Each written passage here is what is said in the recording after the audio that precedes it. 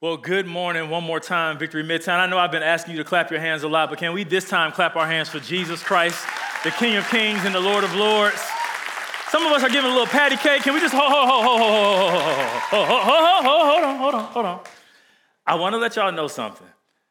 I try hard to walk up here and just say, welcome to Victory. But when I think about the goodness of Jesus, and every single thing he has done for me, there is something that comes out of me that I can't help but to give him praise. I can't help but to give him honor. And so if you're like me and you're grateful that you made it here this morning, that you didn't get in an accident on your way to church this morning, that you stepped out of your bed, you could even step out of your bed, that you could take a breath right now and understand that all that have breath, let me praise the Lord. Come on, if you can do better than that, give God praise if he is worthy of your adoration, if he is worthy of your praise. Come on, God is good, y'all. God is good. He is good and worthy to be praised.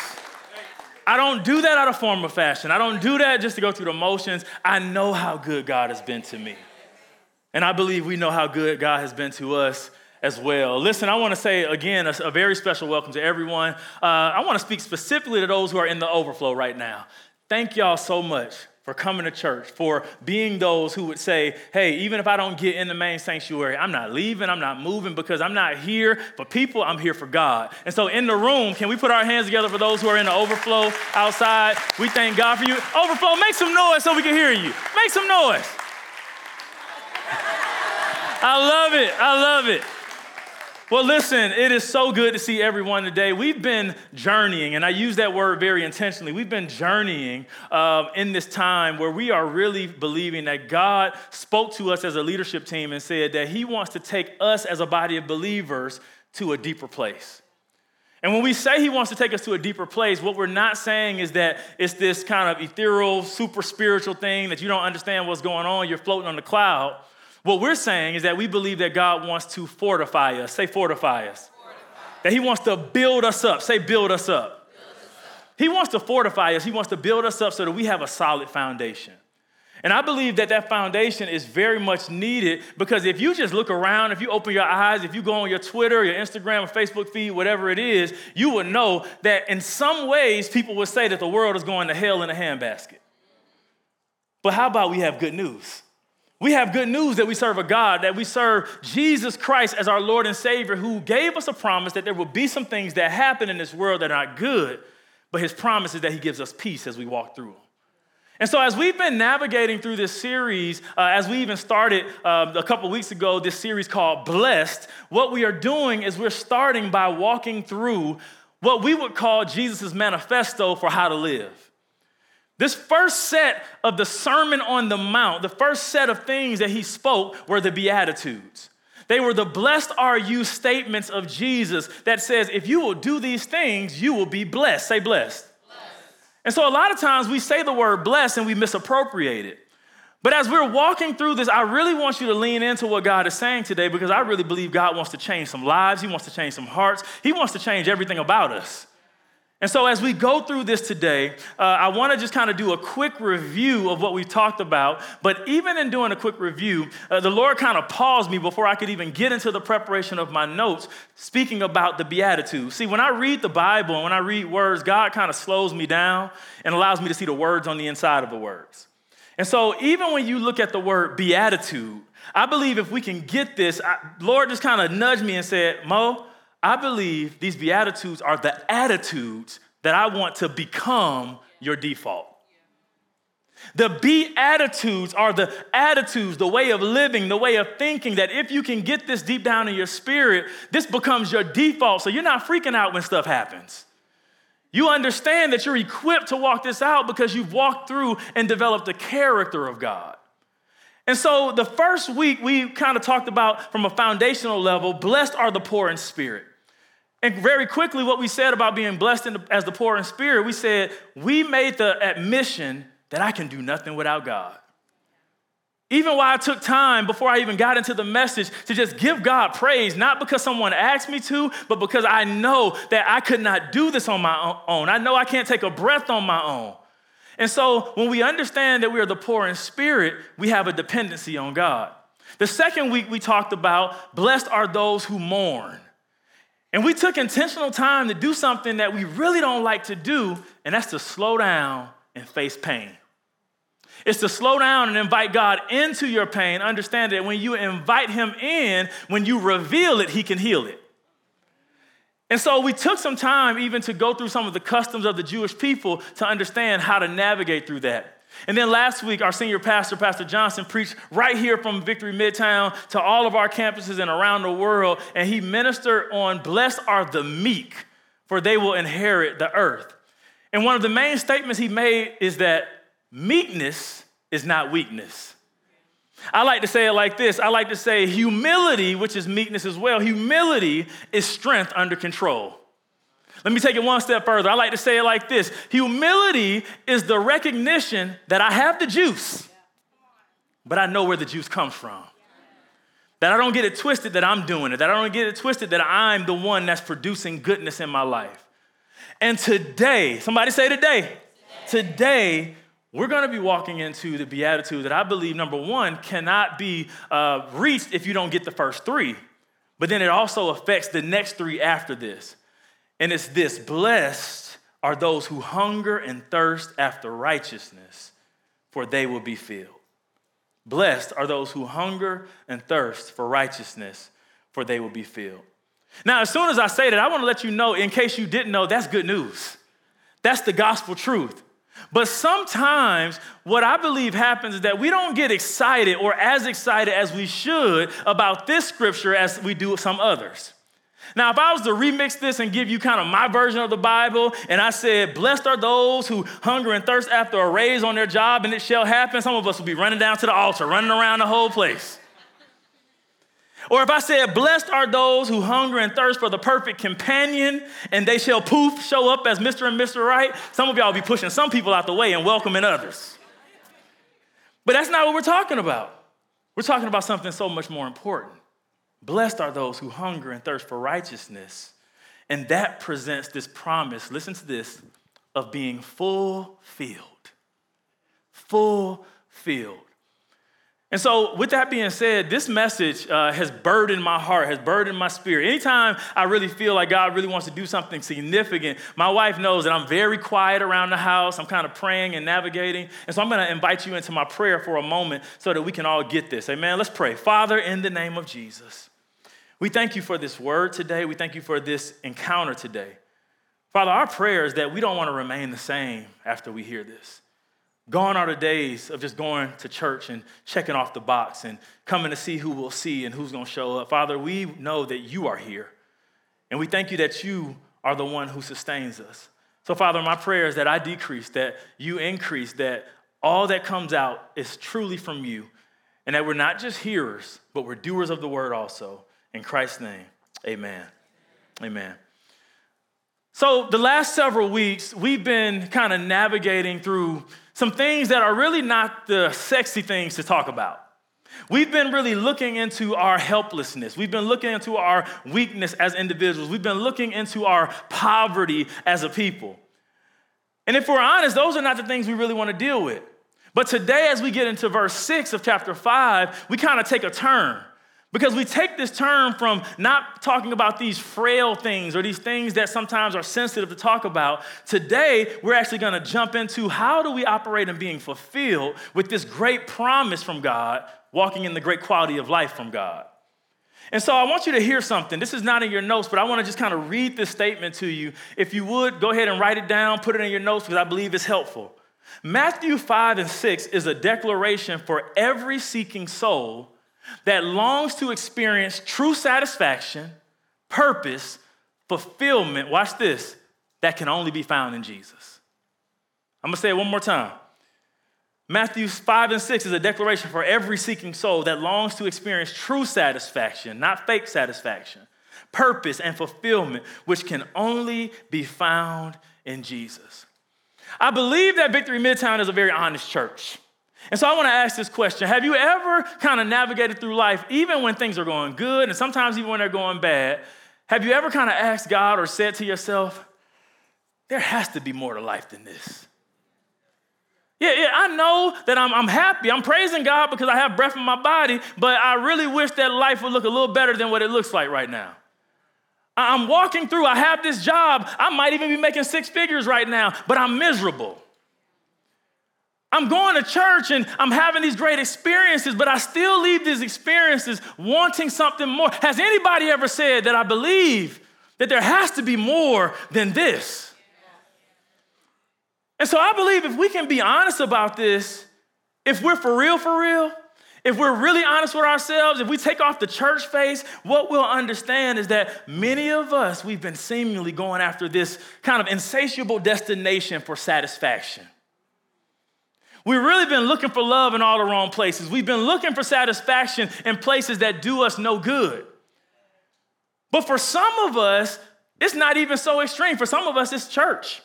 You know, we come for experience after experience. You go to every conference. You sign up for every webinar. Some of y'all, I understand, and there's no shade. I understand revival is breaking out at Asbury College in Kentucky. Some of y'all spent it all, blew the bag to drive down to Kentucky because you wanted to be in the house while forsaking your prayer time at your own house. We're chasing things that really don't fulfill us, searching for the eternal and temporary things. For some of us, it might not be the church experience.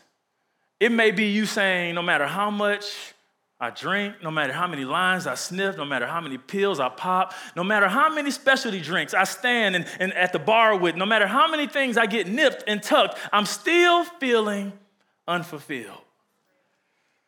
And if we're really honest, God is looking at us like, I got the answer. But a lot of times we don't want to take him up on that prescription. Why is this? Is because, again, as I said, we oftentimes are looking to try to fill our heavenly appetite with something that's temporary. And today, I believe that I came with an assignment to actually drive us past this temporary fulfillment and move into the actual fulfillment of what God says is the promise through his word. And so as we get into this, I want to really answer some questions. I want to answer the question, how do we get into this promise? Because again, before I run past this too fast, every one of these Beatitudes, it's a promise. It's God saying, if you will do this, this will happen. And so you don't have to play Russian roulette. You don't have to throw any dice. You don't have to try to figure it out. He's saying you can take it to the bank. And so this word, even this particular verse 6, is very plainly written out to us. As a matter of fact, I would say it like this. It's actually simple, but it's not easy. It's simple because he writes it out right here as a prescription, but we would say it's not easy because it's hard to even do the right thing sometimes, even when you know it's right. Can I get an honest church in the house? Some of y'all looking at me like, I am not budging right now. So I want to explain something. One of the things that I believe is our challenge in society, and I'm going to kind of talk broad for a moment, is that many times we've prioritized the wrong things. We've prioritized things that are not bad for us, but we put the cart before the horse. What we've done a lot of times is that even as we look at this word blessed, we've defined every week and said blessed is makarios in Greek. It means happy, fortunate. And so even the Cliff Notes version of this scripture that Jesus has given us, it would say this, blessed, happy are those who hunger and thirst after righteousness. Let me say it one more time. Blessed, meaning happy are those who hunger and thirst after righteousness. They are the true happy people. But I want to say this. I want you to hear this. The thing that is out of order is that the whole world is searching for happiness. As a matter of fact, I want to ask this question. I want to take a poll. How many people in here want to be happy? By a show of hands. It's not a trick question. It's not a trick question. There's nothing wrong with being happy. But if we're really honest, the pursuit of happiness is the original thirst trap. The whole world is trying to get happy, going and passing things of substance, trying to just gain this happiness for ourselves.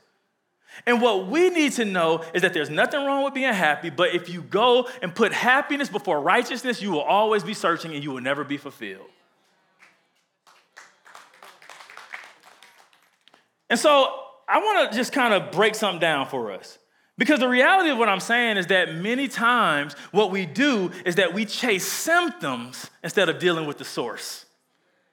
Several years ago, I remember when I traveled a lot. I was traveling like 2 and 3 times a week on planes all the time. And I remember we had this big international trip coming up. And all of a sudden, my back started acting up. It's like my sciatica started just flailing up, and all the things were breaking down. And I felt like I couldn't do anything. If anybody knows me, if I'm not able to do all that I can, I'm very active. I like to move. I feel a little undone. And so I went to the chiropractor, and I remember going to the chiropractor, and I said, Doc, adjust me, crack my back, put the little stimulator on my back, do whatever you need to do, I need to get right. And so I did that for about 2 or 3 visits. And about that 4th visit, I remember the chiropractor kind of slowing down and asking me the question. He said, how much water have you been drinking? And I said, to be very honest, I actually haven't been drinking as much water as I usually would or as I should. And he said, instead of me prescribing you an anti-inflammatory, instead of me prescribing you something that's going to take the pain away, I want to prescribe you to now go drink a whole lot of water. I want you to start to drink at least a gallon a day, and you can do more if you can. And so I started to do that. And as I started to do that, I started to notice that some things were self-correcting. I went back to the chiropractor, and while he still adjusted me and did all those things, I felt like everything was new. I was good. And what he told me then, he said, I'm glad that you came in. I'm glad that you allowed me to go through these things, but you were trying to treat the symptom instead of actually treat the source of dehydration. See, because I was dehydrated, the discs in my back, they weren't operating the way they were supposed to. Because I was dehydrated, my muscles weren't operating in the way they were supposed to act. The way that I usually would operate was not happening because I was thirsty. Because I didn't actually fill myself with the physical substance that would allow my body to move in the optimal form. And so what I'm saying to some of us in this room, even through my own personal example, is some of us have been bad doctors, self-prescribing things that only fix the symptoms, and you never deal with the source. And so as we're in this message today, I believe that we're going to grab this, that we're going to get this, and that we're going to be a people that actually deal with the source. Somebody say amen. Amen. Please pay attention to this extreme major key for life right now. This is a critical scripture that's a foundational scripture in the Word. Many of you have heard it before, but I want you to hear it with new ears. Matthew chapter 6, verse 31. Turn to your Bibles or YouVersion Bible app. It says this, so do not worry saying, what shall we eat? Or what shall we drink? Or what shall we wear? For the pagans run after all these things, and your heavenly Father knows that you need them. But seek first his kingdom and his what? Righteousness. And all these things will be given to you as well. Therefore, do not worry about tomorrow, for tomorrow will worry about itself. Each day has enough trouble of its own. Somebody say a big amen to that. Amen. See, what Jesus was saying right here, he's saying, I have everything you need. If you can focus on me, if you can come to me, if you can seek me, my kingdom, my way of doing things, my righteousness, all this other stuff that you're searching for, as long as it's in my will and it's in my plan, it's easy. But what we do so often is that we go after all of these things, and God is saying through Jesus, I need to realign your thinking. I need to bring you back to focusing on me and me alone. And so he wants to realign these things. He wants to show us what it means to be fulfilled when we hunger and thirst. And so as I keep using these words, hunger and thirst, I want to kind of just break them down for you because I don't want us to go with a random understanding of what I mean. In the Greek, and I want to give you this note for those who may be new to studying the Bible or new to the Christian faith, the New Testament is translated in the Greek. And so a lot of times when we're actually given these words, we want to give you the original understanding so that you can actually be a good student of the word. Amen? When we look at these words, hunger and thirst in the Greek, hunger is actually pronounced in the Greek, penao. Penao. It means to strongly desire. Strongly desire. While thirst is actually pronounced dipsao. Dipsao. It means to desire strongly, and it's a figurative extension of a spiritual need that only God can satisfy. As I was praying, even reading this morning and kind of just meditating on the word today, there was another thing that the Lord just kind of showed me in the scriptures is that thirst actually means to suffer for thirst. So when you see Jesus using this right here, he's saying to suffer for thirst, to have a hunger that is insatiable. And so I said a couple of weeks ago that as we read the Bible, that every single thing in the Bible is intentional. That God, through his word, is trying to show us certain keys. He's trying to show us certain clues. He's trying to give us insight.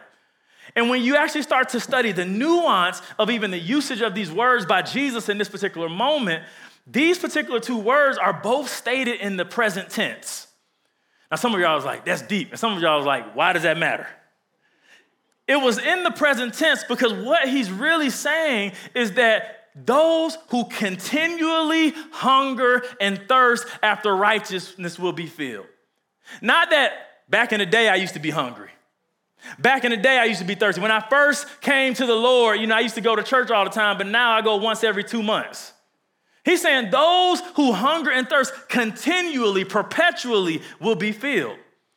And so you could actually say it was said like this. It's going to be on the screen. Blessed, happy are those who are constantly hungering and thirsting after righteousness, for they shall be completely and totally satisfied. And so here's a statement that I want you just to kind of take in, and then if you want, I want you to write this down. Your continual hunger for righteousness and the right things has to be what guides your life. Your continual hunger for righteousness and the right things have to be what actually guide your life. Now, before I kind of share this piece with you, I want to give a disclaimer. We're not taking orders for at least 2 weeks. She might say longer, at least 2 weeks. But I want to kind of share something with you because you may think, like my wife usually doesn't know what I'm going to preach before I come up here, so she's surprised when she's used as an example, a sermon illustration, so pray for her even right now. My wife is a phenomenal, even self-taught chef. She can cook some stuff, y'all, that we go to restaurants and we're like, this all you got? This week alone, she made me so many great dishes that I got some flowers for you today. I just got convicted right now. I need to give you some flowers today. She loves flowers. But listen, this week alone, she made me broiled branzino. Google's branzino. Listen, she didn't stop there. She made me a fried lobster tail and bacon po' boy. She made me steelhead trout this week with my favorite sides, that sweet potato and spinach. That's my go-to meal. She made all these things, and I'm not just talking about this to brag on her and just to make her feel good. What I'm saying is I want to make this point because when I know she's cooking like this, she cooks like this probably 3 or 4 times a week for me. She's always making sure that her husband is fed. Amen. Praise God. All the men should say amen. And the women, amen. She makes sure that I'm fed. She makes sure that I have good, substantive meals. And what happens is that when I know she's cooking like this, there are times when I'm coming home and I'm passing conveniently, fast food restaurants, Chick-fil-A, all these different things. But what I do is I make sure that I pass by those things because what I don't want to do is show up and she has this big grand meal for me and then I show up and I'm already satisfied temporarily by Chick-fil-A. That I show up and she's put all this labor in and I've taken a convenient snack to go in the place of a very thought out meal.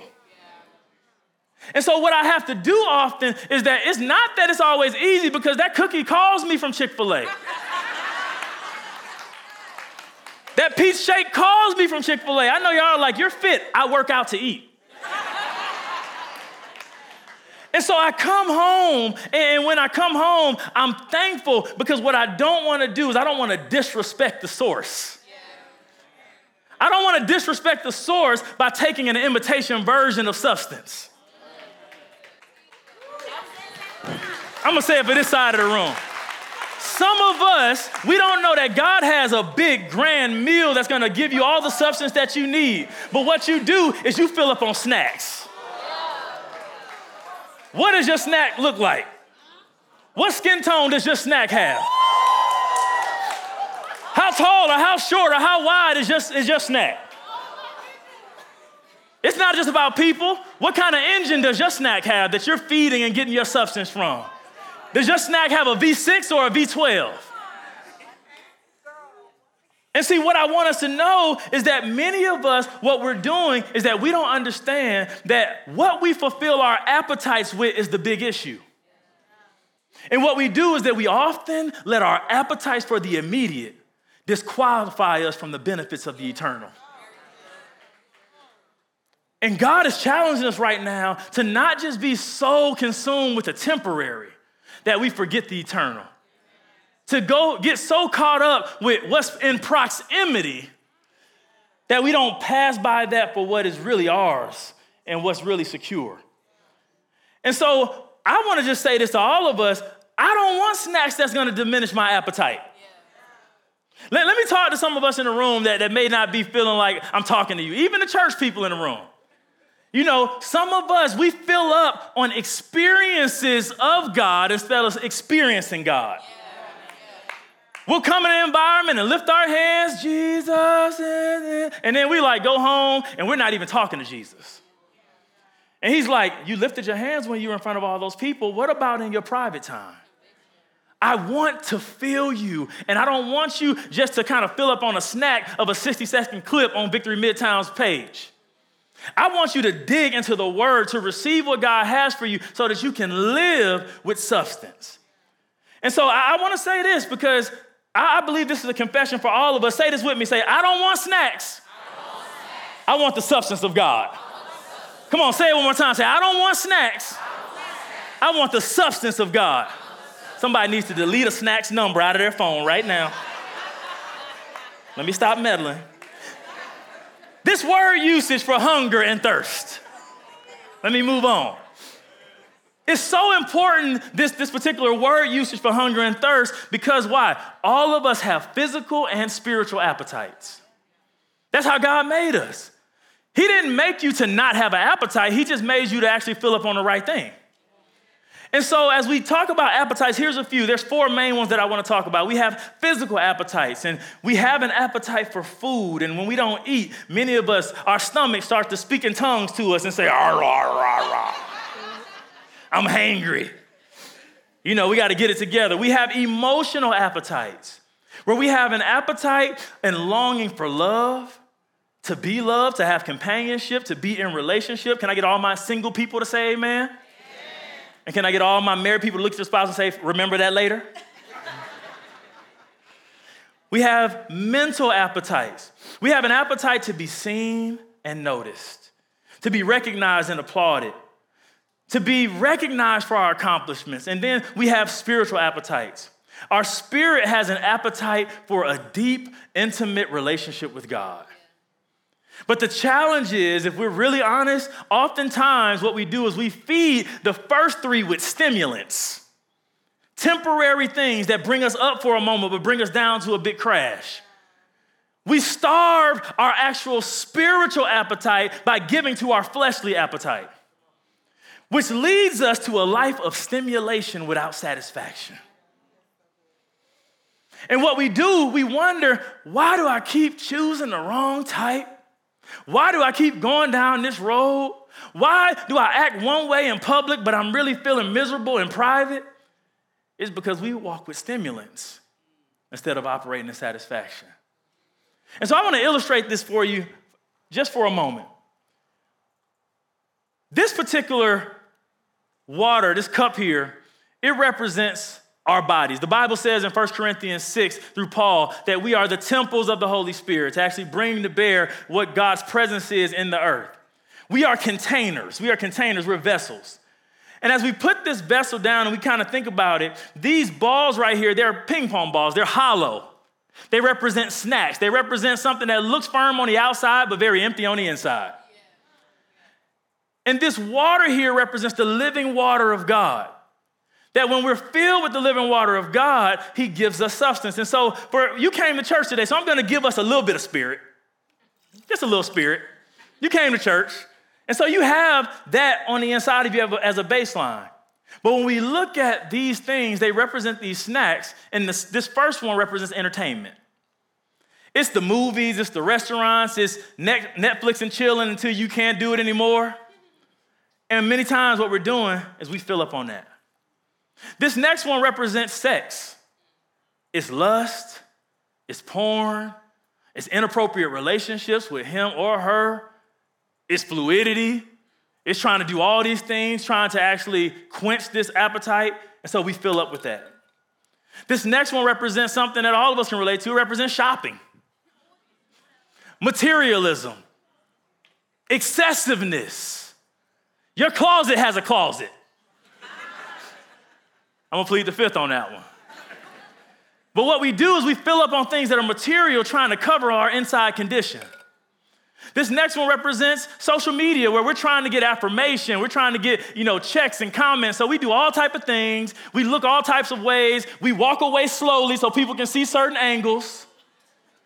Who's holding that camera? We fill up on these things. This represents adrenaline, where you have to just do something extreme. You need to be risky. You need to jump out of a plane just to feel fulfilled. I know, no shade on that, but just take a walk. We fill up on that. And then this last one represents drugs and alcohol. Escapism, where we're doing something to actually suppress how we really feel. I don't have a habit. I just like to sip a little something. We fill up with those snacks. Whatever your thing is that I did not name right there, we need to understand that we are all of us. Can I say all? Say all. All of us are filling up on snacks that will not fulfill us for the eternal. And all these things, what we need to understand, they are temporary fixes to things that God wants entry into your life so that you can be fulfilled. J.N. Darby says this. He says, to be hungry is not enough. I must be really starving to know what is in his heart towards me. What he's really saying is that it's not enough just to be parched, to be a little hungry. I just need an appetite. He's saying you need to be hungry. Somebody say hungry. You need to be hungry. So I need you to write this question down. It's an interrogative question for you to just go back on Thursday and actually ask yourself this question: what am I feeding my spirit with? What am I feeding my spirit with? And so if we say that we need to hunger and thirst after righteousness, what does righteousness mean? When we first hear that, many times we've all heard righteousness is right standing. We'll talk about that in a minute. But when we look at the particular context right here for these three Beatitudes that came before it, and even the ones that will come after it, I believe right here righteousness means, and he's talking about justification and sanctification. Justification and sanctification. I'll break that down in a moment. In other words, what Jesus is trying to get us to see about this need to hunger and thirst after righteousness is that he wants us to know that the act of hungering and thirsting puts us in a position where we say, the desire that I have is to be free from sin in all of its forms and in every manifestation. I want to soberly just land on that for a moment. I'm going to read that again. The desire for righteousness is the act of hungering and thirsting for where it ultimately means that we have the desire to be free from sin in all its forms and in every manifestation.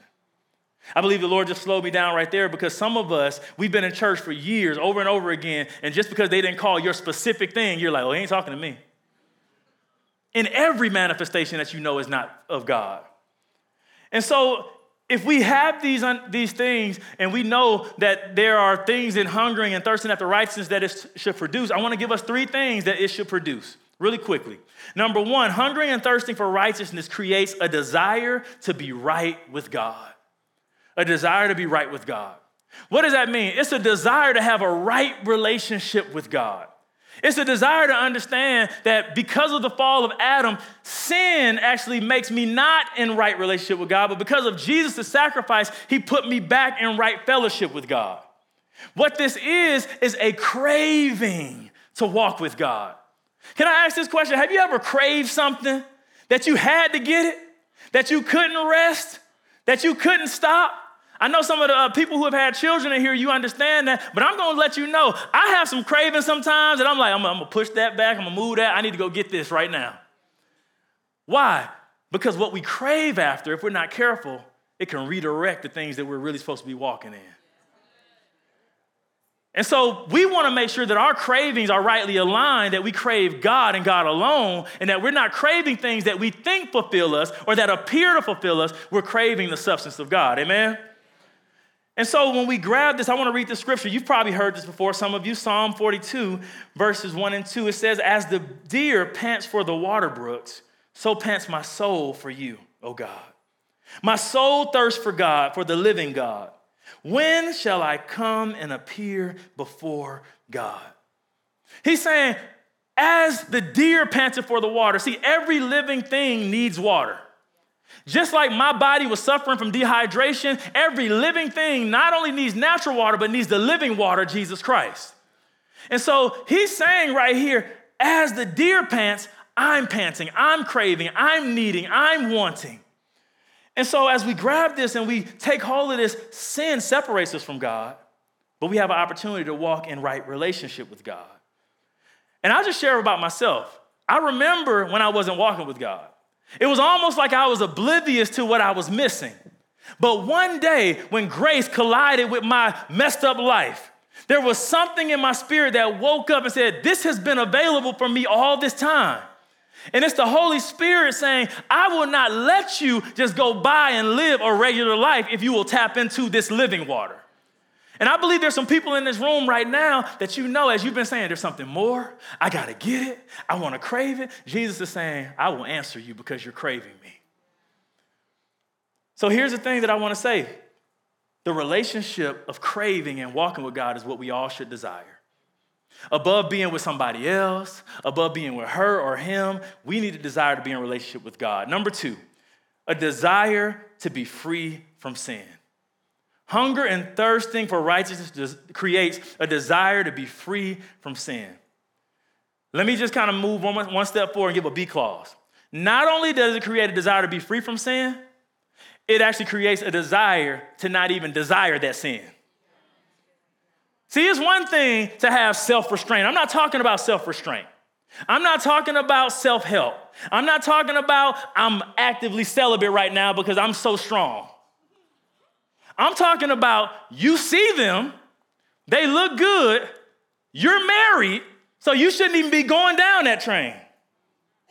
That not only do you see them and not act on it, you see them and your mind goes to the thankfulness and the grace of God for your spouse. That the desire has been taken away for somebody else outside of the covenant of marriage. I'm going to sit right here for a minute because I don't believe that we sometimes understand that God can deliver you even from the desire of certain sins.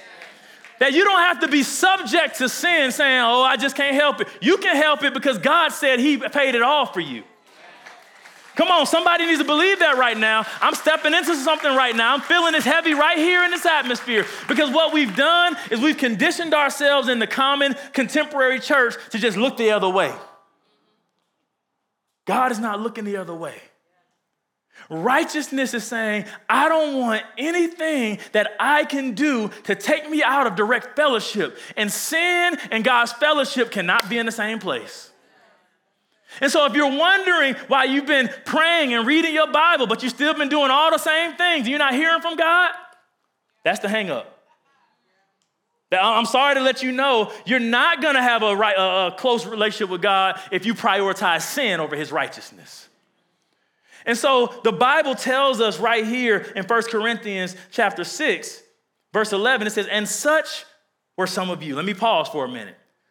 Because sometimes when we kind of preach stuff like this, people are like, oh, you being judgmental. Nah, what Paul is saying right here, he addressed in the verses before this all the wilding out they were doing.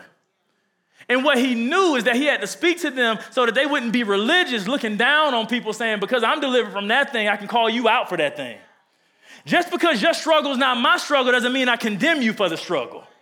Because we all, somebody say all, we all got something that we're dealing with. Facts. We all have something that we're dealing with. So he says this, and such were some of you, but you were washed, but you were sanctified, but you were justified in the name of the Lord Jesus and by the Spirit of God. I need you to write this down and understand this clearly. Justification is what Jesus did. Sanctification is you surrendering to what Jesus did. Let me say it one more time. For my people in the overflow, listen to this. Justification is what Jesus did. And sanctification is you surrendering to what Jesus did. And so what this means is that you will, let me just be very honest. I don't want to give you this pie in the sky gospel. You will be tempted.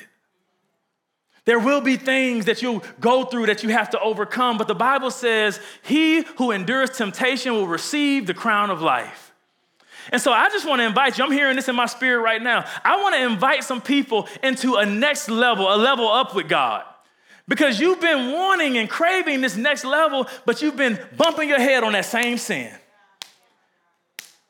Bumping your head on that same sin. And God is saying, I can break it.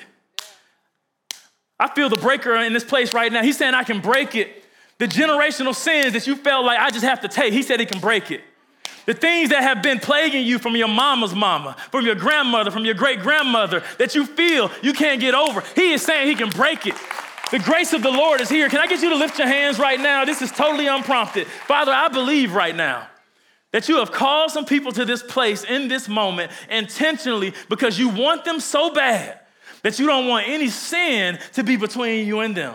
Father, I pray right now that our hearts are open, our minds are open. We'd even declare that we give submission of our bodies to you right now to live as living sacrifice, holy and acceptable unto you. Father, I'm declaring right now that generational curses are no longer, and we walk in generational blessing upon blessing upon blessing because of the choices that we made to overcome sin by the power of the Holy Spirit. Father, I'm praying even right now that as people leave here today and they get tempted by something that comes on their phone, a DM, a text message, an email, Father, whether it's a financial opportunity that you know is not of you. God, I thank you right now that we will overcome temptation and we shall receive the crown of life in Jesus' name. Somebody put your hands together if you accept that, if you believe it. Come on, you need to do better than that. Something just changed in your life.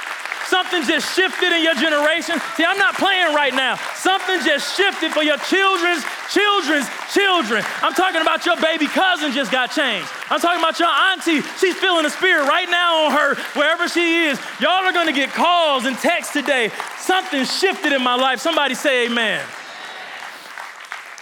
Hallelujah. Hallelujah. Hallelujah. Hallelujah.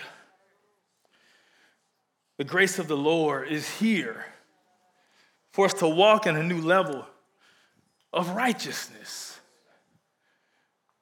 See, I'm tired of hearing people say, oh, this generation, they're just in this passive Christianity.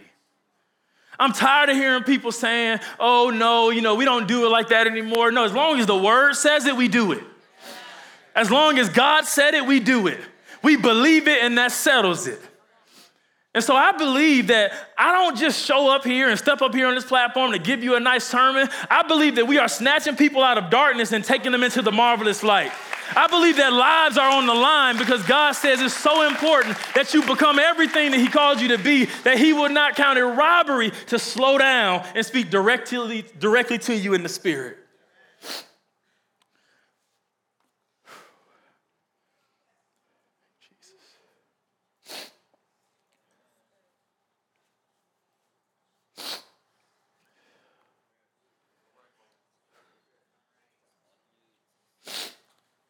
Some of us don't know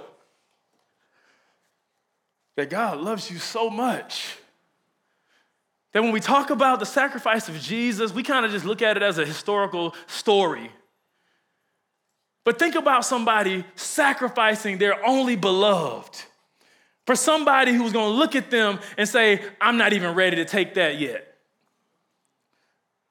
That spits in the face of God because we say, oh, I enjoy this immediate thing more than I enjoy the eternal. That we dig into certain things because it's making us immediate money right now, not knowing that it's really costing us our very souls. And so I believe that we're here to be a change. See, when I say words, I don't just say it because it sounds good. I believe that the world can change from right here at Victory Midtown because you accept the word and you walk it out. And so I don't apologize for the passion of our God. Do this with me one more time. Just lift your hands right now. Say, Lord, fill me with your desire. Fill me with your truth. Let my decisions be led by you. Let me pause and actually receive what you have done. Because you have plans to prosper me, to give me a great hope, and to give me a great future. And I receive it in Jesus' name. Put your hands together right now. Hallelujah.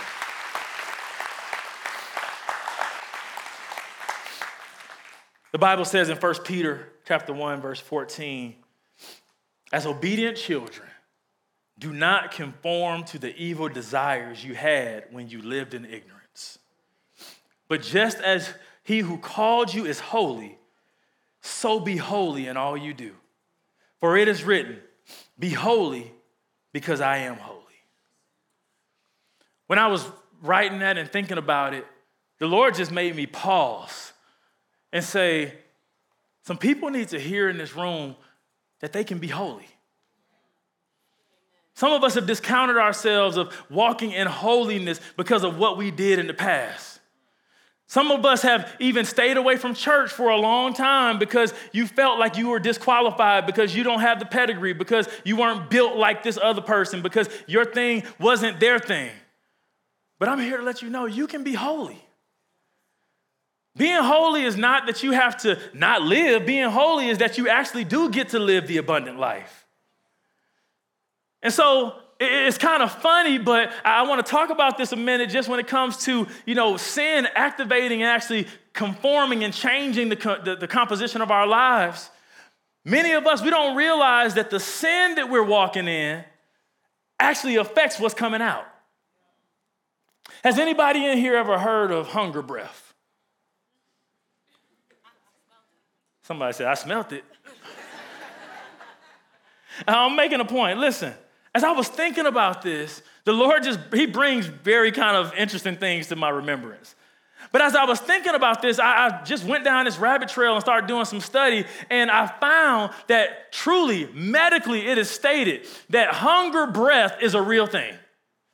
That when you actually find yourself in a deficit of nourishment on the inside, what happens is that your body composition reflects that on the outside.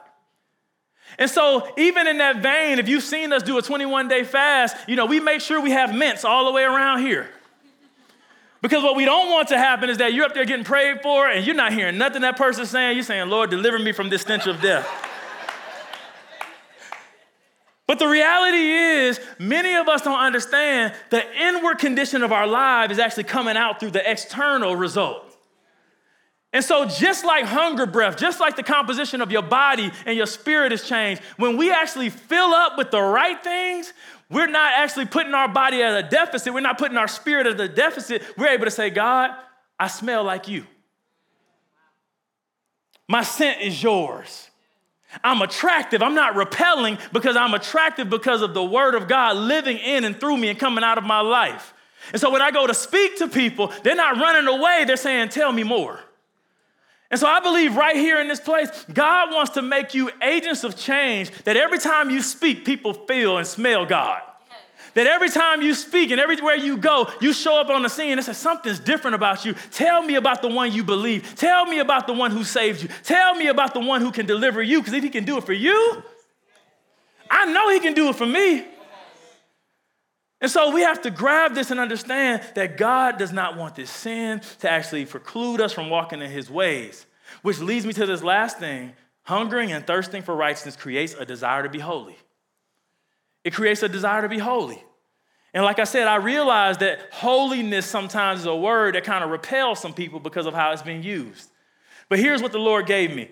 When we look at the word holy, H-O-L-Y, the Lord just prompted me and said, not only do I want to make them H-O-L-Y, I want to make them W-H-O-L-L-Y, holy, filled with me, holy, packed with me, where there's no other room for anything else, where there's no other room for sin, because they are so full with me that they can't even have sin enter into their lives. And so I believe that, again, we are in a place, we are in a season, as we say we're going to be blessed, that we are a people who are filling up holy with the things of God, and we walk holy. Somebody say amen to that one right there. Here it is, 1 John chapter 1, verse 5. This is the message we have heard from him and declared to you. God is light, in him there is no darkness at all. And so when we talk about being made in the image of God, we have to know that as we're made in the image of God, as there's no darkness in him, we can have no darkness in us. And so we need to take that posture, and anything that looks dark that's trying to come in, we're able to say, nope, I don't even have room for you. Some of us, I just heard this in the spirit, some of us need to put on our page today, no vacancies. Some of you need to make on your wall today, you need to put no vacancies. What that means is that I used to have room for your foolishness. I used to have room for your sin in my life. I used to have room for you to pull me back. But today I'm saying no vacancies. And in the captions, I'll say, I'm full of God. I'm full of God. I'm full of God. Somebody needs to celebrate that, because when you're full of God, you operate in the ways of God. Here's the final thing that I want to say. Listen, when we take on this pursuit of righteousness, we shift from what the world often says, that we're to go after life, liberty, and the pursuit of happiness. I believe we're now starting to be a people who say, I'm going to go after life, liberty, and the pursuit of holiness. And when we do that, we're able to be changed in the image of God. We're able to go day by day and walk in what he has for us to walk in. Because here's the thing, whether you didn't get it already, we can never fill ourselves. The only time that we're going to have substance that's going to fill us is if we say, God, you fill me up.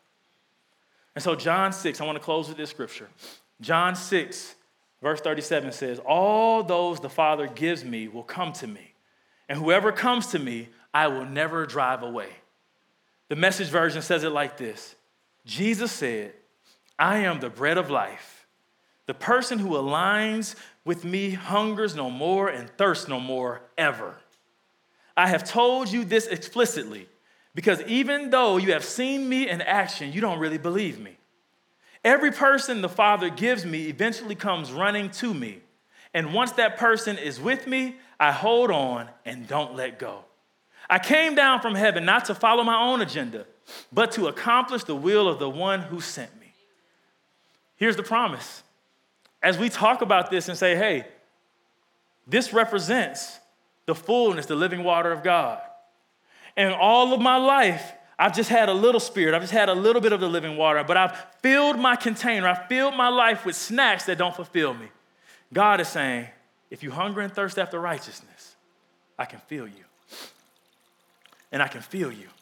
And as I start to feel you, those things that were snacks, those things that used to give you substance, those things that tried to be in place of me, those things can no longer.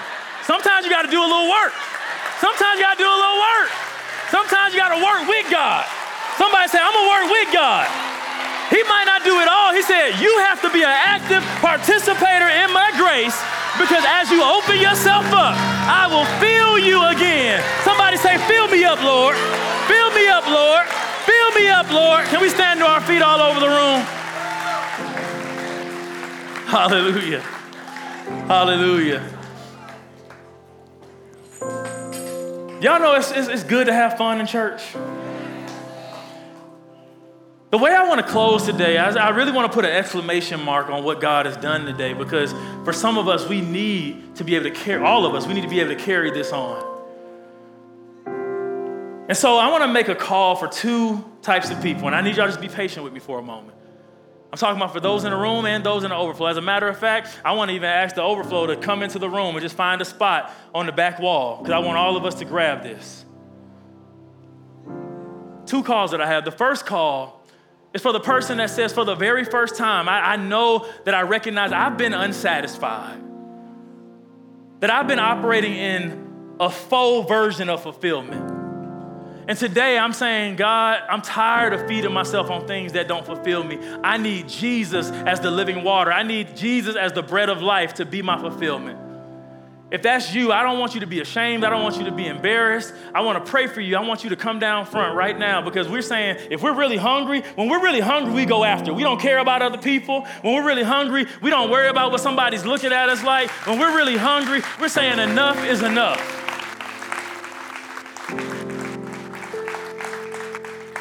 The second call is for those who would say, I've been serving God for a long time. I know that I've given my life to Christ. I know my eternity is secure. But if I'm honest, if I'm for real, I've been doing a lot of snacking. And today I want to trade in my snacks for substance. Today I want to trade in those things that temporarily fill me and that take up room from me operating in the fullness of God. And I want to fully go after God like never before. If you're hungering and thirsting after righteousness that way, I want to invite you down to this altar so that I can pray for you, so that we can actually take a moment with no distractions to go after God.